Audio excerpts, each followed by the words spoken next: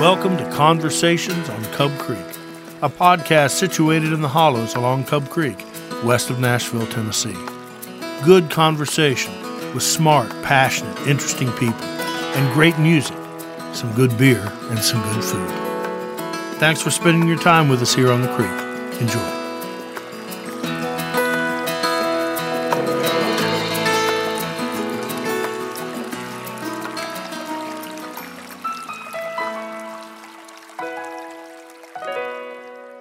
Welcome to the inaugural episode of Conversations on Cub Creek.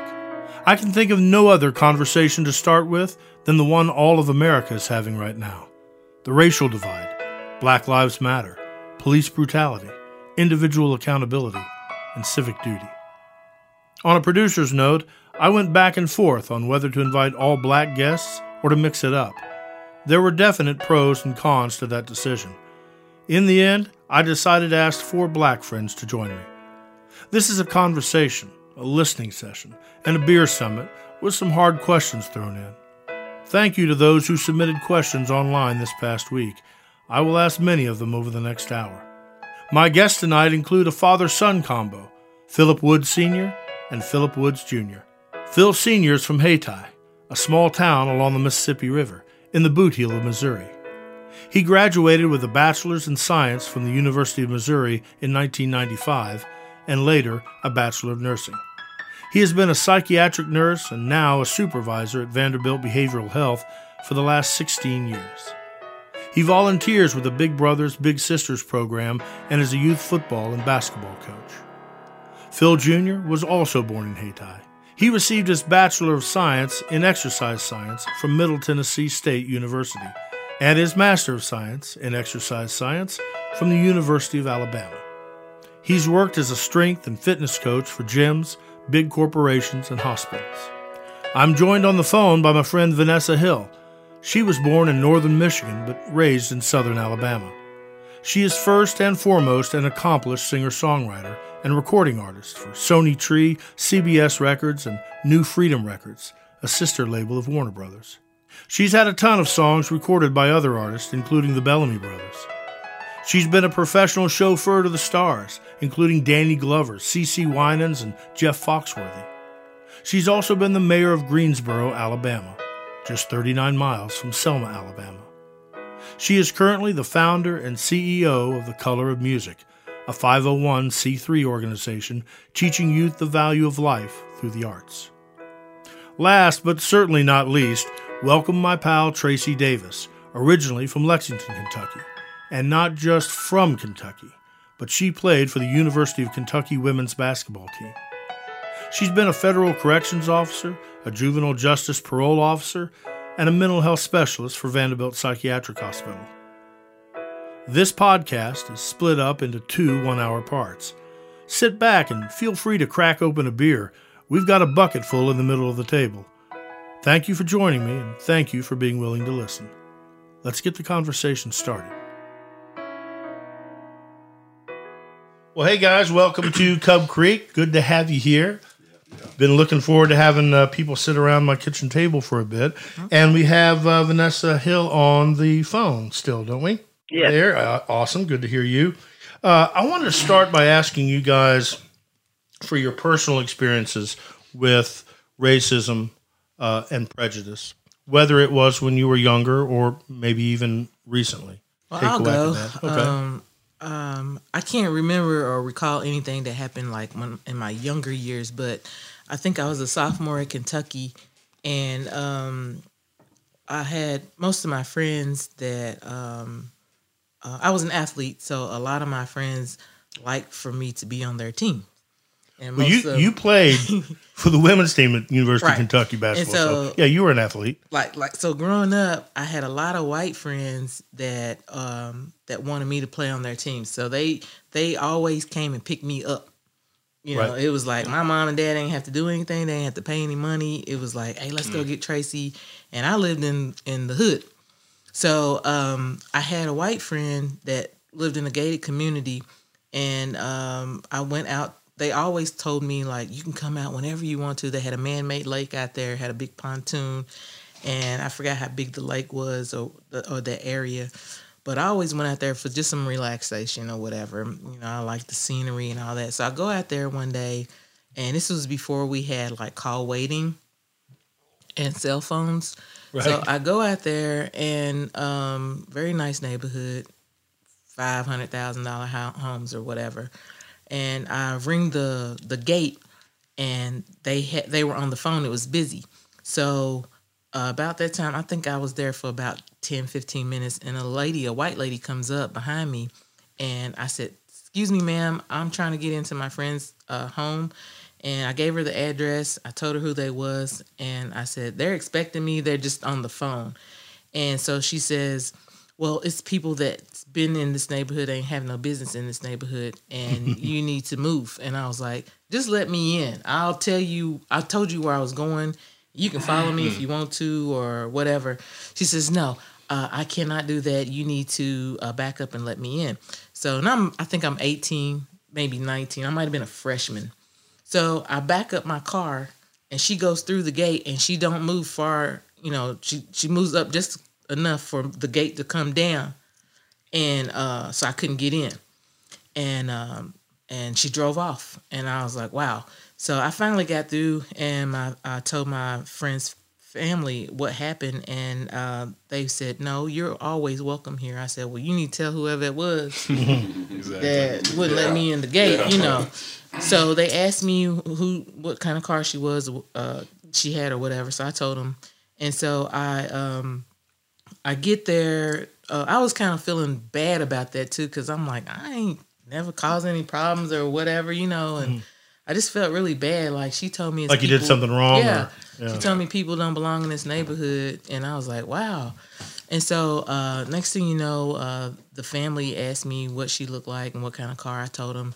A few weeks later, I got a call from my friend's family, and they said, "You're always welcome down here. We found out who it was, and it won't be a problem again."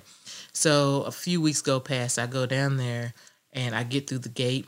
Come to find out, she lives right on the end home to where all the homes are. So I had to go past her house in order to get my friend's house.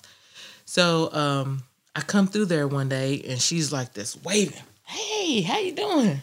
Same one that had And so I was like, wow, that's that lady wouldn't let me in. And so I get down to my friend's home, and I tell them, I said, "Hey, it was a lady waving at me." They was like, "Oh, that's her." And I'll say her name on here. Her name is Miss Cruckenberry.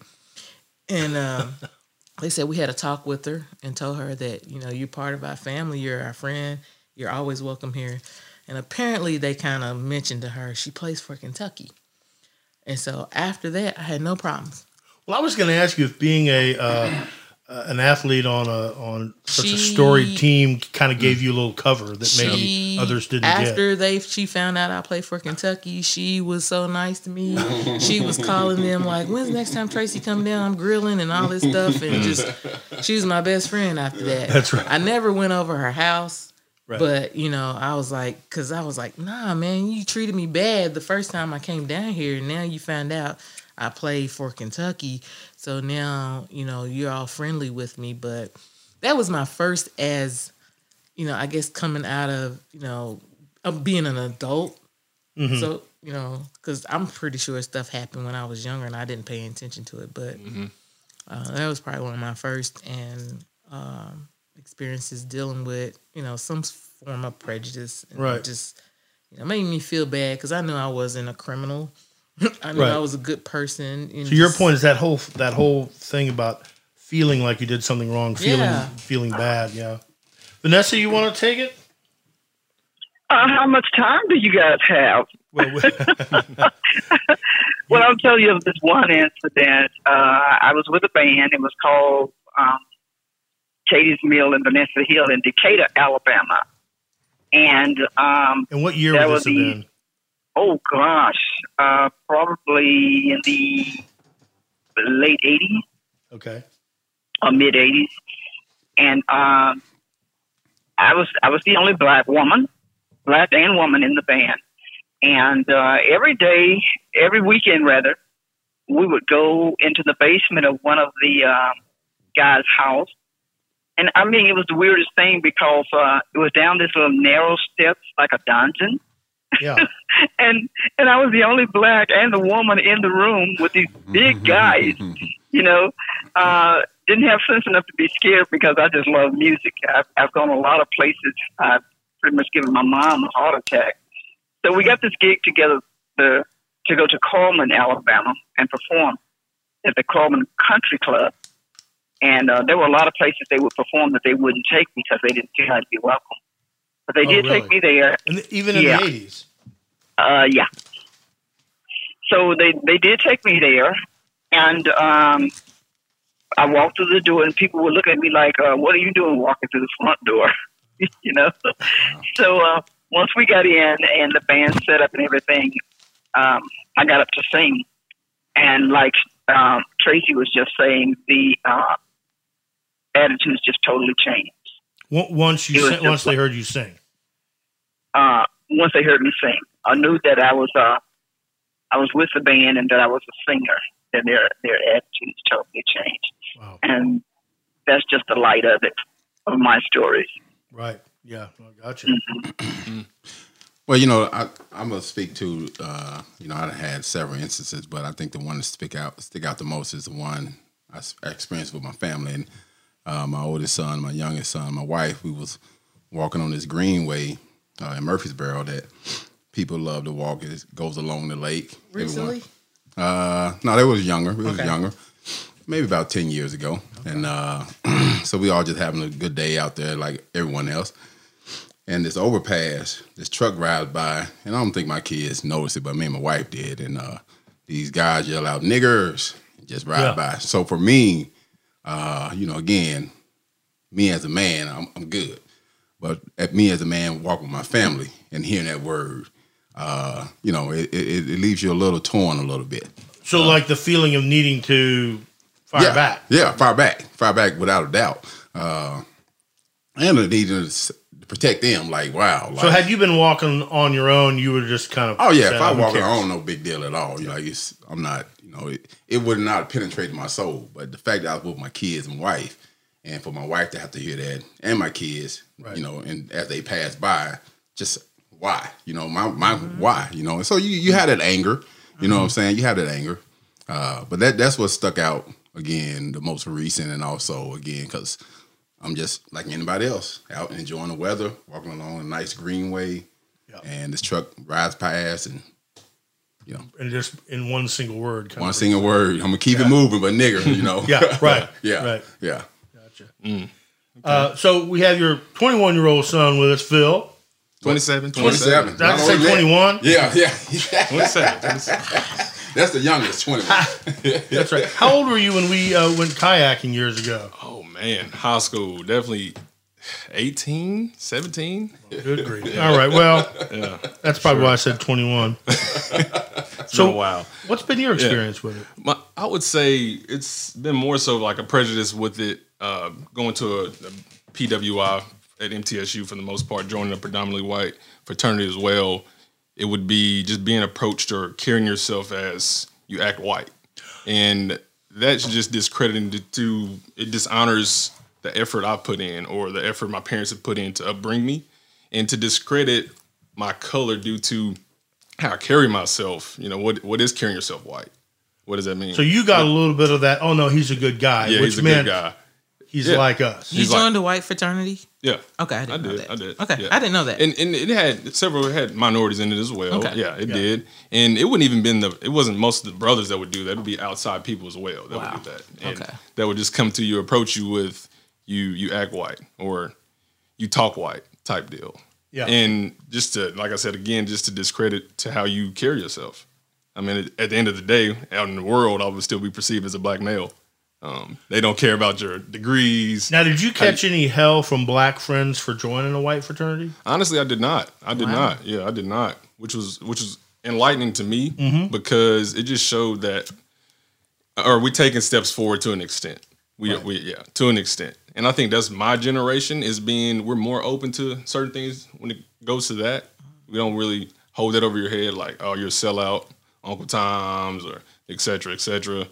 And is it a good thing or is it a bad thing? That's the most concerning. Is it a good thing or is it a bad to not, join a NPAC? So not to put you too much on the spot, but what kinds of things did you do, even if it was subconsciously, to kind of be more white when you knew you needed to be?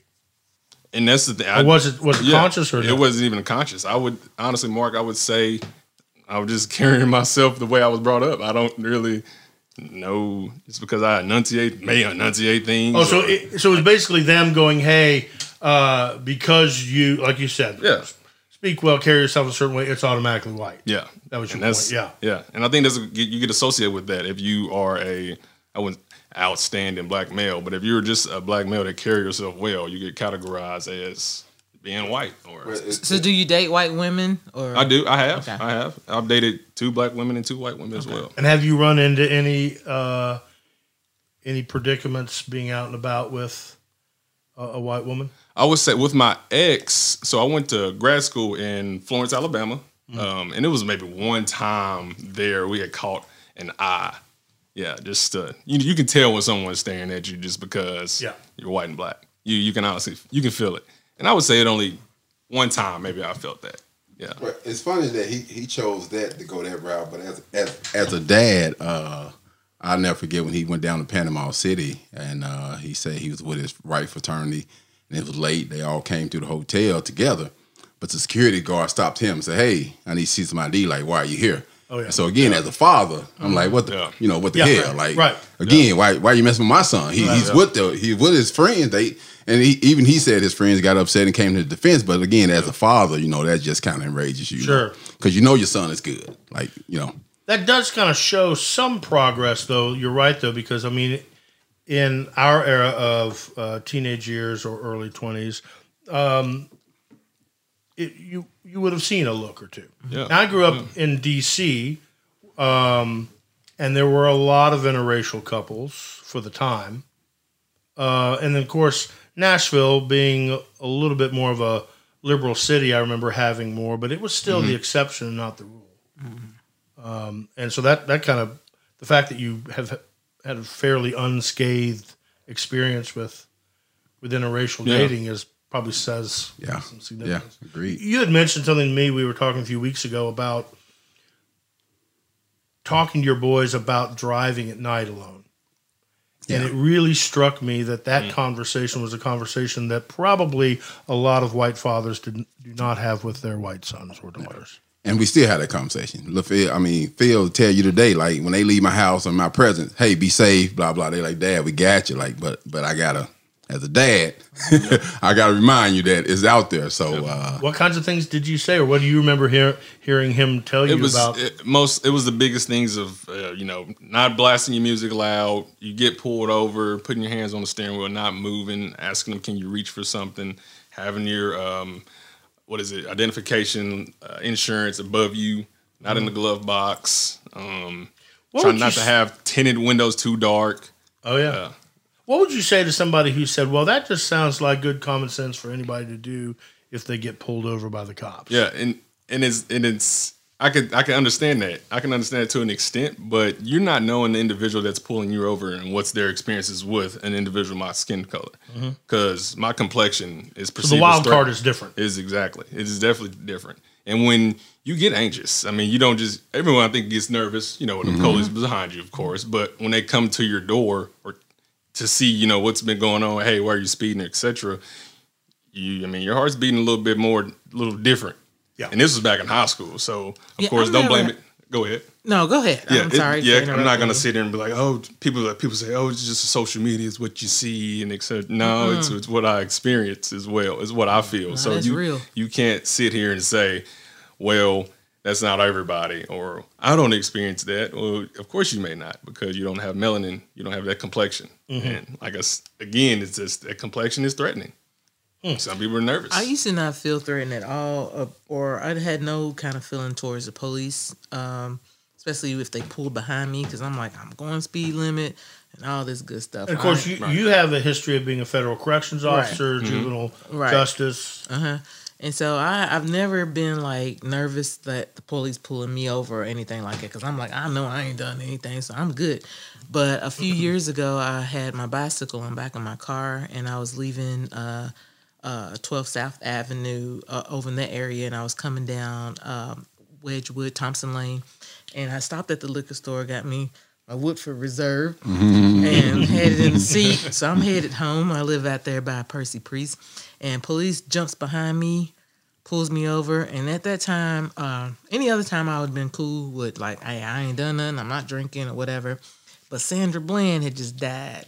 Yeah, wow. About a month before Yeah. I got pulled over, so that instantly went through my head. And remind people who that was. Sandra Bland was a black woman driving in Mississippi or Alabama, one of those places, and got pulled over by police, ended up dying in custody. We're not sure the details of, what happened. I was told that she's committed suicide, but she got pulled over for, I think, making a turn or something, or not signaling to change lanes. That's what it was.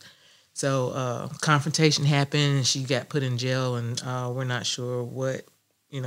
We just know that she died, and we were told that she had committed suicide, hung herself. So that gave you pause. There was a bit of your brain that kind of said this could happen. Yeah, she had just passed. Like I said, it might have been a month before. I was on the phone with a guy friend, and I said, "Hey, police is pulling me over." He said, "Hey, talk real loud. Put your phone on the dashboard." And I was like, "Man, I ain't never had to do that. Right, But I'm getting ready to do it today." Yeah, right. And I was like, "What did he pull me over for?" I knew I hadn't done nothing. I just came off of Briley Parkway, turned on Murfreesboro Road. I used my signal, and just I knew I hadn't done anything. So I was scared to death. He got out the car, and I talked real loud because I had my phone on. And I said, he said, "You okay?" I was like, "Yeah, I'm fine." And he said, "I couldn't see your license tag." And I said, "It should be back there." The last I checked. And I said, "Can I get out the car and make sure it's back there?" And he was like, "Sure." He was looking at me, had his hand on his gun. I was like, "Sir, I don't know what's going on, but my tag should be back there." And I have a bike back there, and I knew to position my bike to where it wouldn't cover my license plate. Yeah. So I've been doing that. And he asked me where was I going. I was like, "Well, I mean, kind of none of your business, but did I do something wrong?" Yeah.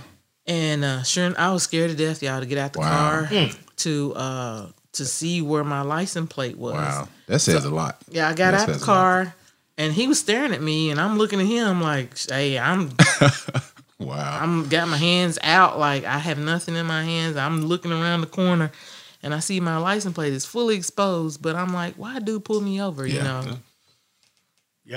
The question, where are you going, has always been an interesting question to me. I'm like, what does it matter? Right. And I kind of wanted to say, none of your damn business, but I'm like, she done got killed, and he probably might drag me out the car. Yeah. Like, who you trying to be smart with, but it wasn't none of his business where I was going. I asked him, I'm like, if you're going to give me a ticket, just give me a ticket, but it shouldn't be your business where I'm going. Right. Well, and what I had one to ask me where was I coming from, and I had just pulled out away from my office at the UAH college, and they stopped me and asked me where was I coming from. Okay.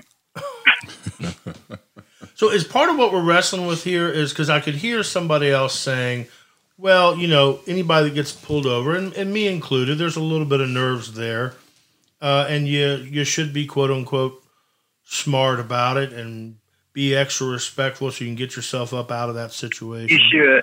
Yeah. But it's part of what I'm hearing from you guys is that there is a wild card here. There's an X factor here that when you're African American, depending on where you're driving, what type of night, what kind of car, neighborhood you're in, there's a bigger wild card. Oh yeah. Yeah, definitely a bigger very wild cautious. card. And I think when we talk about the word big.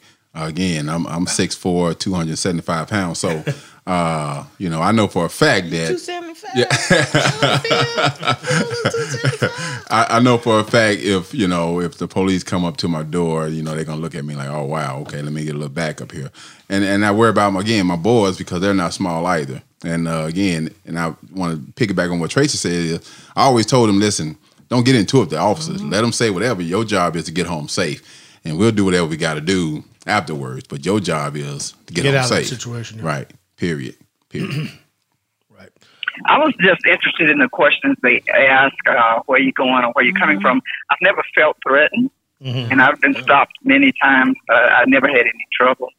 But your situation or your point is that are you saying that they would more likely ask you or a black driver where have you been or where you're going more than they would a white driver, do you think? Or what's your... Oh, I don't know. Yeah. I don't know. I just think the question is interesting to ask anybody where you're going. Interesting question. I mean, right. But like, what how's does it that relevant to to do the with moment? why you stopped me? Right, Yeah. right. Yeah. Now, to divert a little bit, so Vanessa, you were mayor for a while of, I believe, Greensboro, Alabama, right? Hale County? Yeah. Yeah.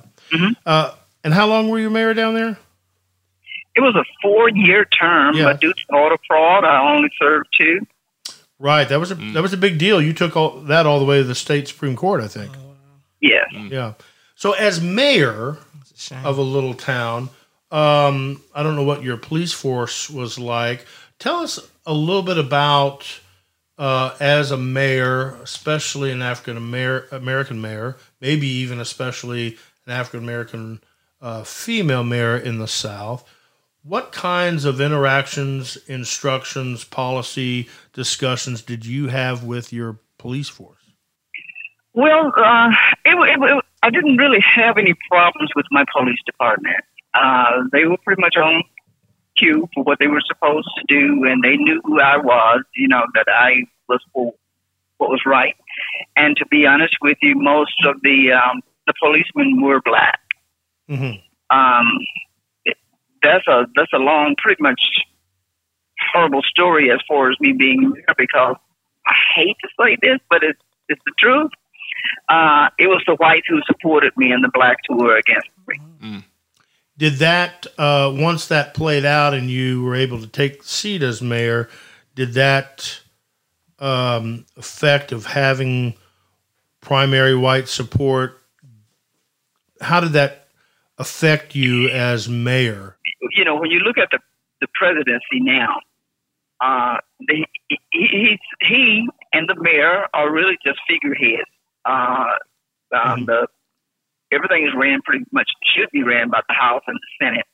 And everything as far as being mayor was ran by pretty much the council. So basically, those positions are just figureheads, or supposed to be. But it didn't put me in good favor with blacks because they felt that I was in favor of whites, which is because you had majority white support. Because they support me, yes, majority white support. Gotcha. Interesting. So, are there any examples of racism or discrimination that you see regularly that you think maybe whites or people of non-color don't see? I mean, are there things, kind of subtle things that happen that kind of maybe don't bother you but trip your radar that I might not see, or that somebody else might not see? You want to take that? I mean, just look at go on Facebook. I guess their response with the Black Lives Matter, All Lives Matter, that would be something that maybe. So you're saying something that you don't see, maybe? Yeah, something that because you're African American, your radar picks up maybe subtle. I guess I'm talking about maybe subtle racism or subtle discrimination, subtle things that get said or looks that I may not ever pick up on. You know what? Pretty much the term "all lives matter." I'm like, that's not the point. That's not the point. Sure, all lives matter. You would think it does. Are supposed to matter. Yeah, right. Supposed to matter. But if Black lives doesn't matter, then all lives don't matter. Right. Well, let's get into that a minute. As far as Black Lives Matter and the Black Lives Matter organization movement, of course, we know that it was developed after the murder of Trayvon Martin. And I believe, correct me if I'm wrong, 2008, 2010? 2012. And I believe the Black Lives Matter started after George Zimmerman, who was his killer, was found innocent. And then that started Black Lives Matter. I will tell you that I've had a lot of people write in over the last week questions to throw into the mix here. And there is a category of question I got from a lot of people that are really struggling with the term Black Lives Matter, and then struggling with the organization. How does why do you think the phrase is so divisive? I feel like they just don't want us to have anything, you know, and that's just my personal opinion. Like, they just don't want us to have anything. You can have Ku Klux Klan and nothing is said, and these people have been basically killers since inception for me. Government officials. Yeah. I mean, and when you say Black Lives Matter, it's like they don't deserve anything. That's how I kind of, they feel like. I'm like, what? Like thinking you have a special thing to do. We have something special. I'm like, this ain't nothing special. We just trying to let you know, like, hey, quit killing us. Well, and we know that, and I think along the line with Tracy, when we say don't want to have anything, like, we know that, if we stand together and we unify, there's power in that. And so the Black Lives Matter has galvanized a lot of people to come out and support the agenda, Black, white, Mexican, you name it. And so for those who's against it, of course you don't want us to unify. No, there's strength in numbers. Definitely not. And so for us to say, I'm against Black Lives Matters, of course it goes back to, I don't want them to grow. I don't want them numbers to get bigger. I don't want people to, because you got to pay attention to it. As the numbers get louder and as people are protesting more, and you got, again, people from all walks of life joining it, that's power. Yeah. They don't want that. They took out Black Panthers, who was actually helping the community. Yep. And they took that from us, and now we have this Black Lives Matter thing. They want to take that too. And I'm like, Phil, it's about that unity stuff, and once we join together, it's power in it. It's power in it. It's power in it.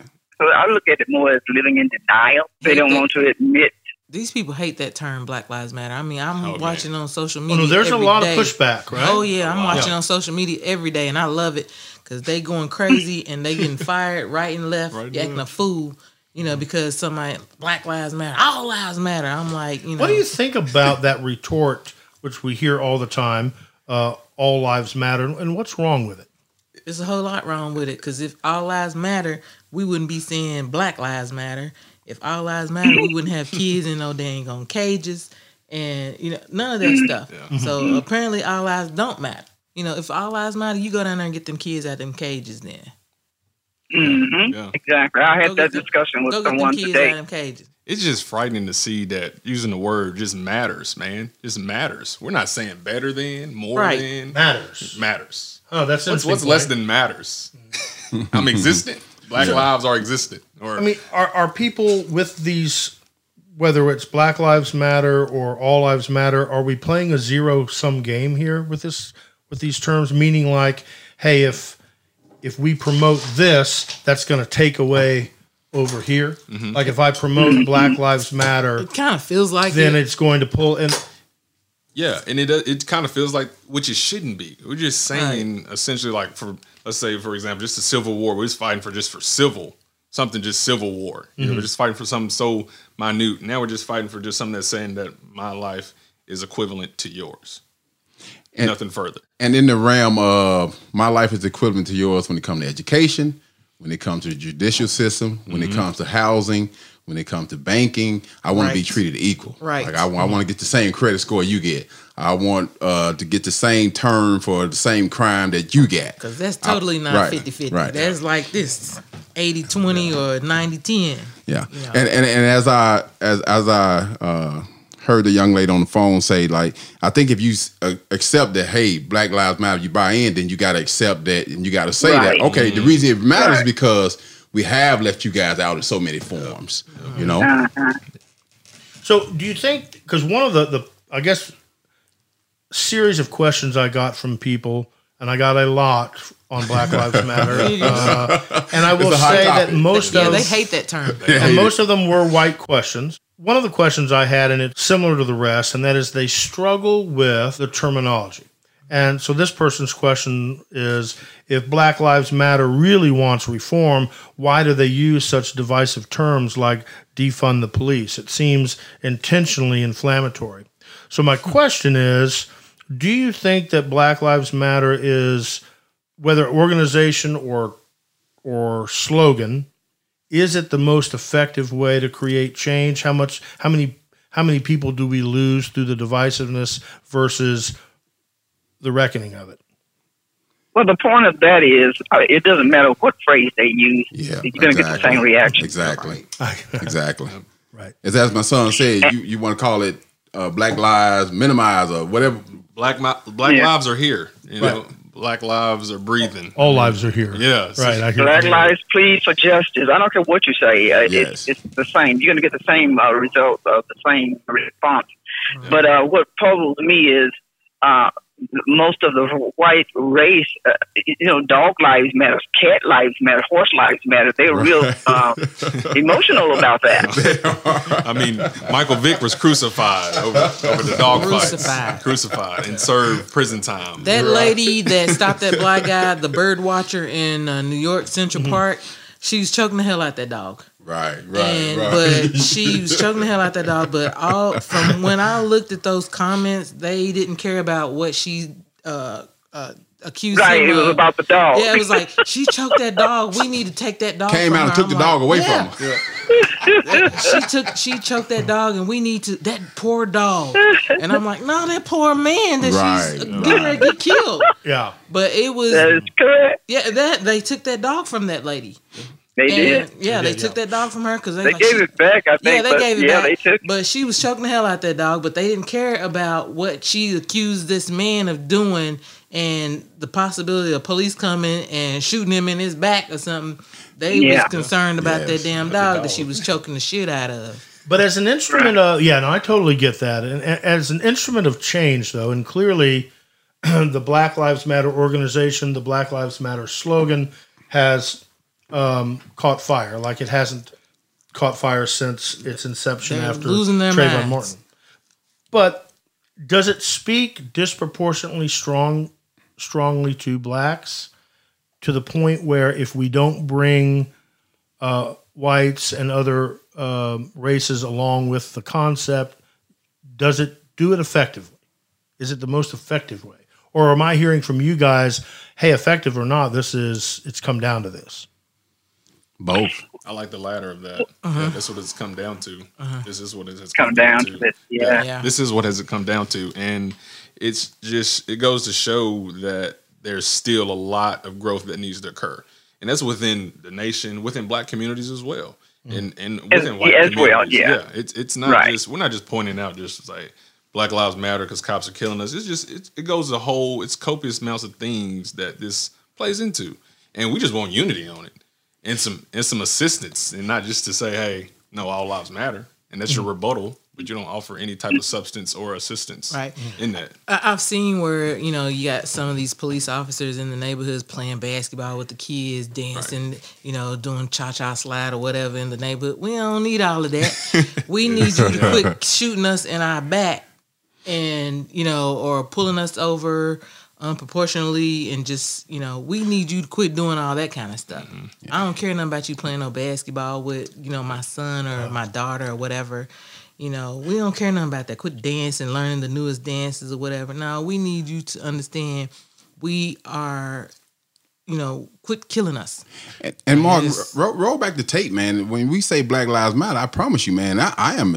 It makes my heart melt when I look at these protests. It's 50-50 out there. Like, it's white people out there. Really, like, front line. Like, they want to say black lives, black. But white people, Mexican, brown, you name it, they're out there. They're out there. And so their voices are being heard. It is reaching out to them. Yeah, it is. And I'm glad they are, because join forces with us, because I don't think they would even pay attention if some white folks wasn't out there, exactly, marching with us. Oh, no, it wouldn't matter. Yeah, we need some big name white folks out there, like on the front lines, like, hey, quit killing them. Right. Because I don't think they paying attention to. Well, there are some big names out there on the line. However, if I'm riding through Nashville, I've been driving through some pretty expensive, high class or whatever you want to call it, neighborhood, and those whites do have signs out saying Black Lives Matter. Love it, yeah. So yeah, they do. But so for those who have a problem with it, it's just like I said, it's just living in denial and not wanting to admit your fault. And you know how hard it is to admit you're wrong. It is. So are we talking about a reckoning here? Because I think about the definition of a reckoning, being a time when the consequences of a course of mistakes or misdeeds are felt. And reckonings are supposed to be unfair. Reckonings are supposed to be over the top, going too far, disproportionate and unbalanced. That's the way reckonings work. I mean, if you have years of one thing going one way and then it finally breaks, the break is going to be like a dam breaking. Are we in a reckoning? Because I've been having this conversation with some of my younger songwriting pals who are beautifully creative and hopeful. And I can remember, being their age and younger. I mean, the first time I got arrested for civil rights, I was with my mom and dad on the front steps of the South African Embassy. Yeah. So I know that direct action has its place and makes change. But as I get older, I worry about the thought of we've been here before. We've seen this before. Trayvon Martin certainly was not the first, African American person. Certainly not the first kid to die. At what point have we had enough? And so I guess my question is, do you think we're in a reckoning? Is this a moment where it's true change and it's going to be pretty uncomfortable for a lot of people? I only hope so. Yeah. Yeah. That's powerful. I think we are, Mark, and I think that's why Black Lives Matter is so scary because, the reckoning is going to get bigger and bigger. And as we get more people not pinned against this color, but as we get a big melting pot of people who saying this is not right, you cannot not have a real reckoning. I mean, you see it across the country. Like, you see it across the country with them taking down statues. You had two baseball teams, the whole team except one pitcher, all taking knee. Even the coaches taking knee. So you are seeing something different. Yes, think now? I'm seeing it different. I mean, I really feel like where it's going to end, how far it's going to go, who knows? But I know right now it feels different from everything else. I feel some type of way about that. These people taking knees and stuff. I'm like, sometimes I don't think it's genuine. They just doing it because it's just how everybody else is doing it. I'm like, we taking the knee for, hey, this is what we feel. This is how it's. We standing in solidarity when we take a knee, and this is we want you to understand. Like, we've had enough. So do you think though that this is that moment where it does tip, or do you worry about it drags on, and then gets out of the news, and we are back where we were? Is this going to change? It's going to change different facets but it's not going to change racism. Like, this country is built on racism. Like, it's here to stay. Yeah. But you cannot. No one can look at what the most recent thing that got this thing ignited was the explosion of watching a man beg for his life with another guy on his neck with his hands in his pocket. Like, you cannot have a soul and look at that like, oh well, hey, he should have what? Like, and so we're not going back. Like, and you see it like. But it's not showing in the news as much, but people are still out there protesting. Like, they're still, like, people are there. They ain't showing it in the news because it's peaceful protesting. Yeah, and the only thing if it was someone he had to fight with, if somebody out there going crazy or doing something crazy, that would be a slightly different thing. Right. But just to take a peaceful man and throw him to the ground that's I've gotten unreal. I've gotten in about 10, 15 arguments on Facebook about he had beat up a woman last month or something. Wow. And I'm like, that don't have nothing to do with this man with killing him with his knee on his neck. Now, punish him for what he did back 2-3 weeks ago, but they didn't. So you killing him. I mean. Mm-hmm. Well, that's the old tactic in the book, dehumanizing. I got to dehumanize you to make you seem like, oh, you the baddest person. So everybody like, well, he deserves it. Justifying and bringing out all these bad things about him and character assassination and all this stuff and to feel like that was reason for him to die. I'm like, no, you ain't the judge or the jury to tell this man that he needs to die today. You know, give him his day in court, and then we'll go from there. So it's pretty. We're all, I think, probably in agreement that a reckoning would not have happened without a cell phone video. Oh no. I mean, I think, And it was a 19-year-old girl who took right. I believe. Yeah. well, Our children are seeing this. Our children are suffering. Our children are coming up feeling even worse than we're feeling because we are kind of used to it. But young kids today who have been that's a good point. going to school and mixing with young whites, a lot of them didn't know this. They didn't know this. They thought everything was all right. These cell phone videos ain't really doing nothing. I mean, people are still getting off from the cell phone videos.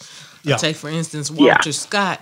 You know, a passerby got him, and he this man was running away, got shot in his back. The first jury was hung. How you have a hung jury and you see the video of this man getting shot in his back, running away, and then you also see the evidence that the police planted on him, saying he took his taser. That's why he shot him and dropped the taser right next to him, and that it was a hung jury. And I was furious. I'm like, this man, how you gonna have a hung jury?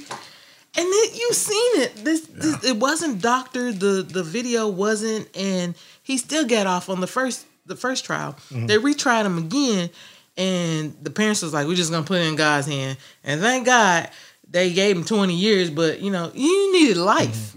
Shooting that man in his back and lying, and then putting the taser right next to him. But the impact of having this video for everybody to see makes it real. Nobody would have known about George Floyd. No. Well, about George Floyd, we wouldn't have known about none of them. Yeah. Well, and John Lewis, God rest his soul, we just lost him, would tell you that the reason why Selma finally pushed Lyndon Johnson into the Voting Rights Act was that hit the television. Yeah. And those people that across the country that may not have been certainly civil rights proponents, but they didn't like the way America looked at the end of Pettus Bridge, right? So is that cell phone video of George Floyd, is it going to have the same impact as some of that TV footage on the other side of that bridge? I hope so. I hope so, but I don't know because, they still trying to say, there's plain video of this man choking, with his knee on his neck.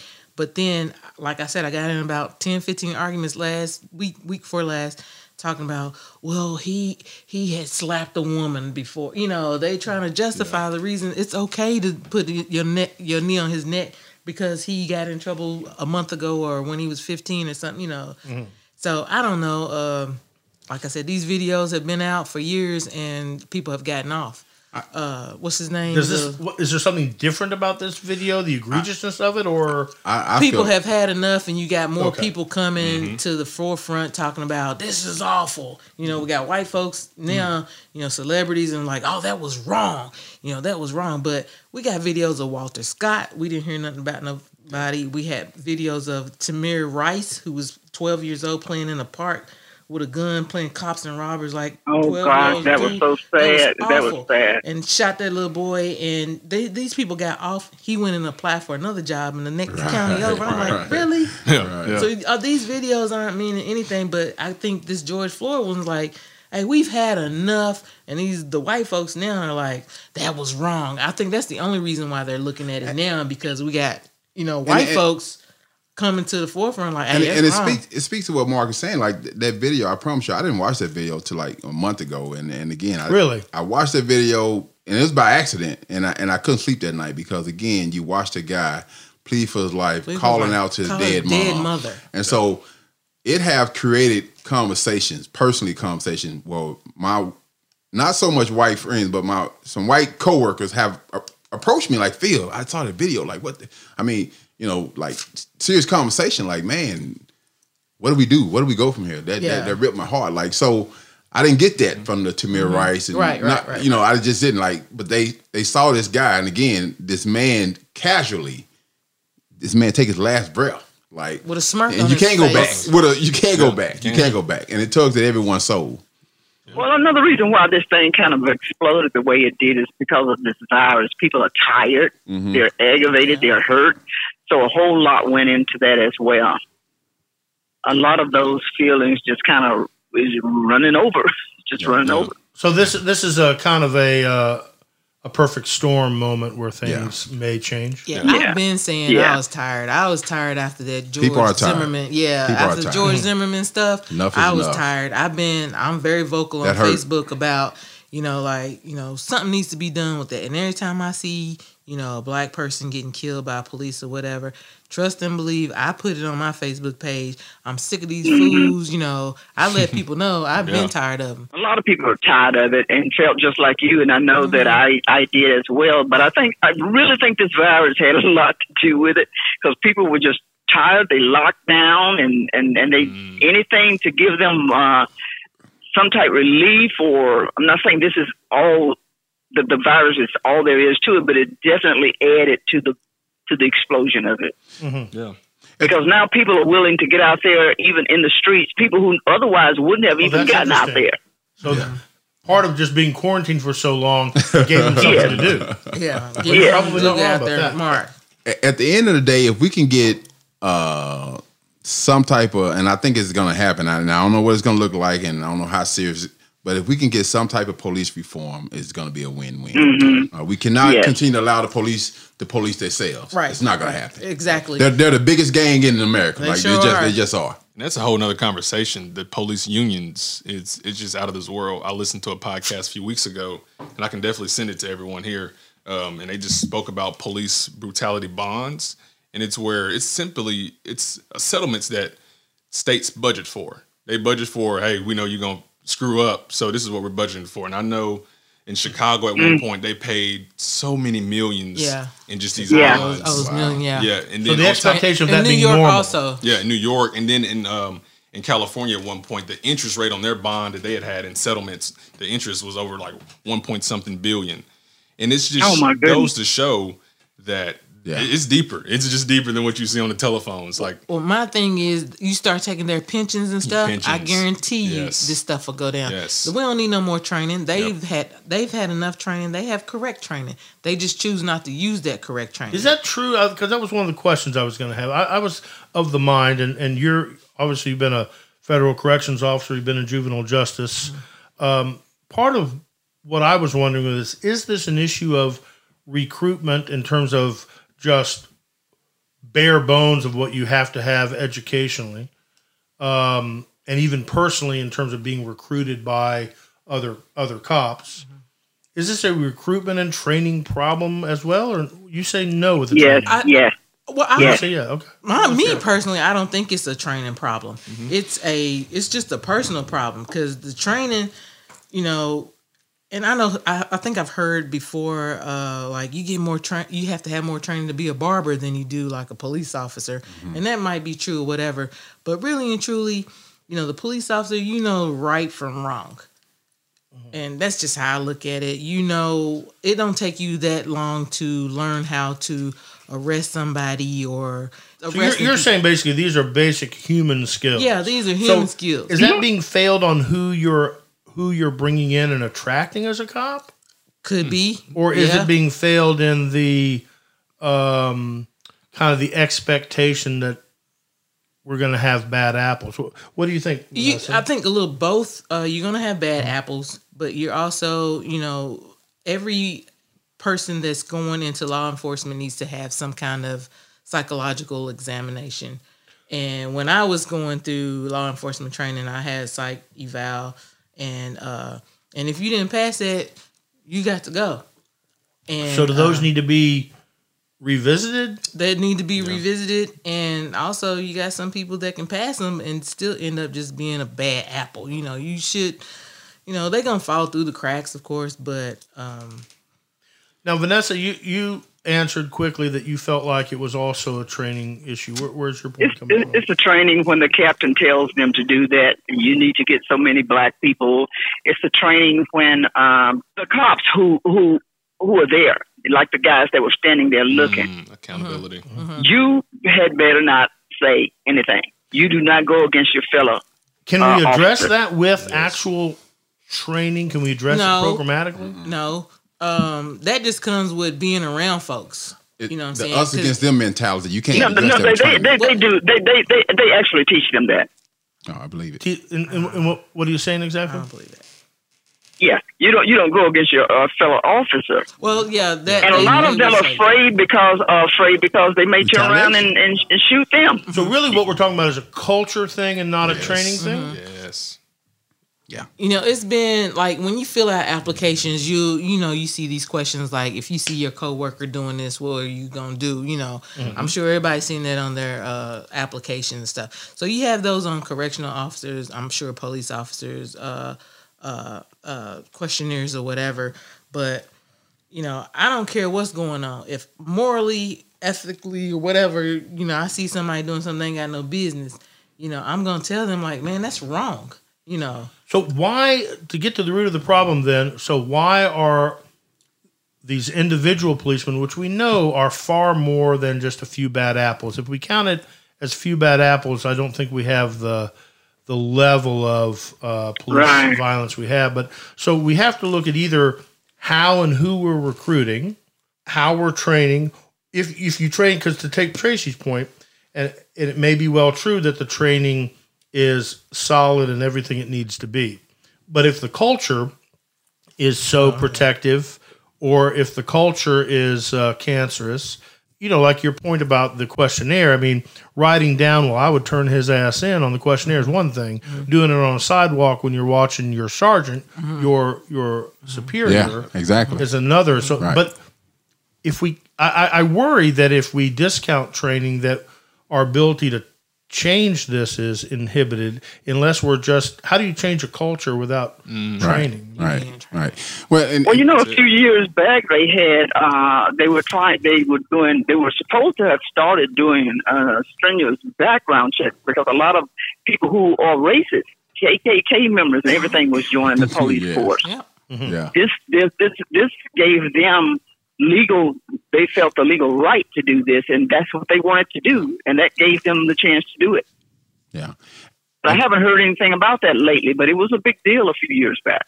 And listen, when we talk about training, I'm talking about like self-awareness, being woke, conscious, like, you know, bias training. Like this has to happen throughout the career of a police officer. Because if you stick me in the hearts of a bad Nashville, like being a police is tough.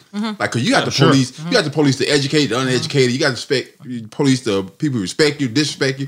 Like it's a tough job, you know. And so for me, I have to be aware of when I need to pull back, when I need to say, hey, I need to be in I need to police another location or whatever. Because right now, I'm in a spot. Like, you know, you have to have this training. It can't just be training here, training there. I need this sensitivity training and be conscious and biased about my implicit biases towards a certain group of people. Because, you know, listen, let's keep it real.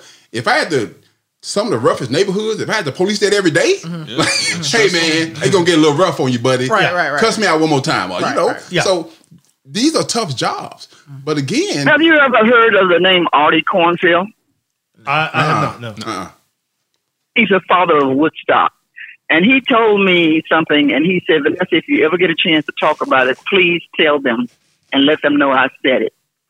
And he said, policemen need to be made to police their own neighborhood in the areas where they live. I agree with that. Yeah. I agree with that. Oh, you mean like personally? Like if I'm kind of from the west side, then you need to be in the west side. Be more effective to put me on the west side? Well, is that part of community policing or no? Or if not, just well, your first encounter with somebody from that area. Yeah, your first encounter with black people can't be when you're on police force. Like that's a lose. That's a lose. That's a lose. Or you train with somebody from that area or familiar with that area. Right, with someone familiar with that area. Because you know, if you used to being out in Brentwood and you go to Joe Johnson, it's two different. It's gonna be bad. It's gonna be bad. Two different worlds. Two different worlds. Well, and are we saying that because they are government sanctioned to carry a lethal weapon and use it on our behalves, because we give them that power, shouldn't we expect more of them? Because one of the things I've heard is this argument that says, well, when you're in the moment, it's kind of the "I felt threatened" argument. I right? hate that. Yeah. It's a slippery slope at best. It is. And that's been part of, I think, policing culture for a while, and that is, hey, everything else is out the window if the moment creates serious threat to me. When they don't know what to do, But if you look at the situations that we just talked about, how were they threatening either of those situations? Right. When they don't know what to do, they use color. that word. I felt threatened. Yeah. When you don't know what to do, you forgot your training and you're not thinking correctly. I felt threatened. It'll get you off. The cell phone looked like a gun. Yeah. So is the answer to expect more of our recruits and expect more of a police officer? Like if we're going to give you this right and power, then I want you to be able to make subtle determinations in a half a second. Yeah. Yes. Their job is to protect and serve. And to go home at night to their family. And go home to I get that. Family. I get that too. Yeah, and that's why we need this training year round. Like we got to hold these police officers higher. Like you want to be a police officer? Here's your training. Like listen, they got a nice pension. Like let's be honest. Like I'm not a police officer, but I guarantee you, when I was a correctional, out of they 40 hours during the week or whatever, 20, 30 of them spent that chilling. Right. Like I ain't got no calls. When I was a correction officer, we had a yearly training, and to be honest, they needed the police officers. Police officers need to have every quarter training, like every 3-4 months training, because stuff changes. It does.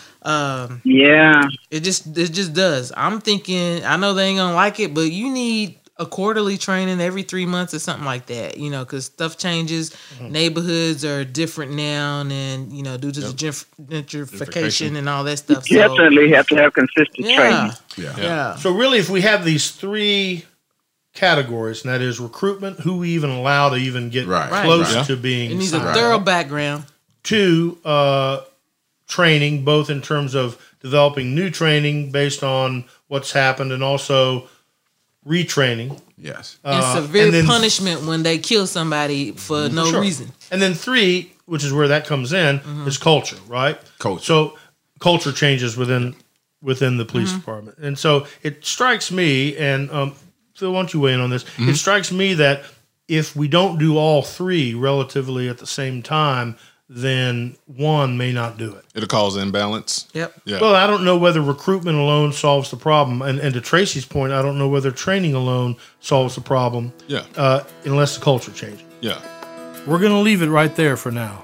Thank you for joining me on this inaugural episode. We'll pick it up right where we left off in the next episode of Conversations on Cub Creek.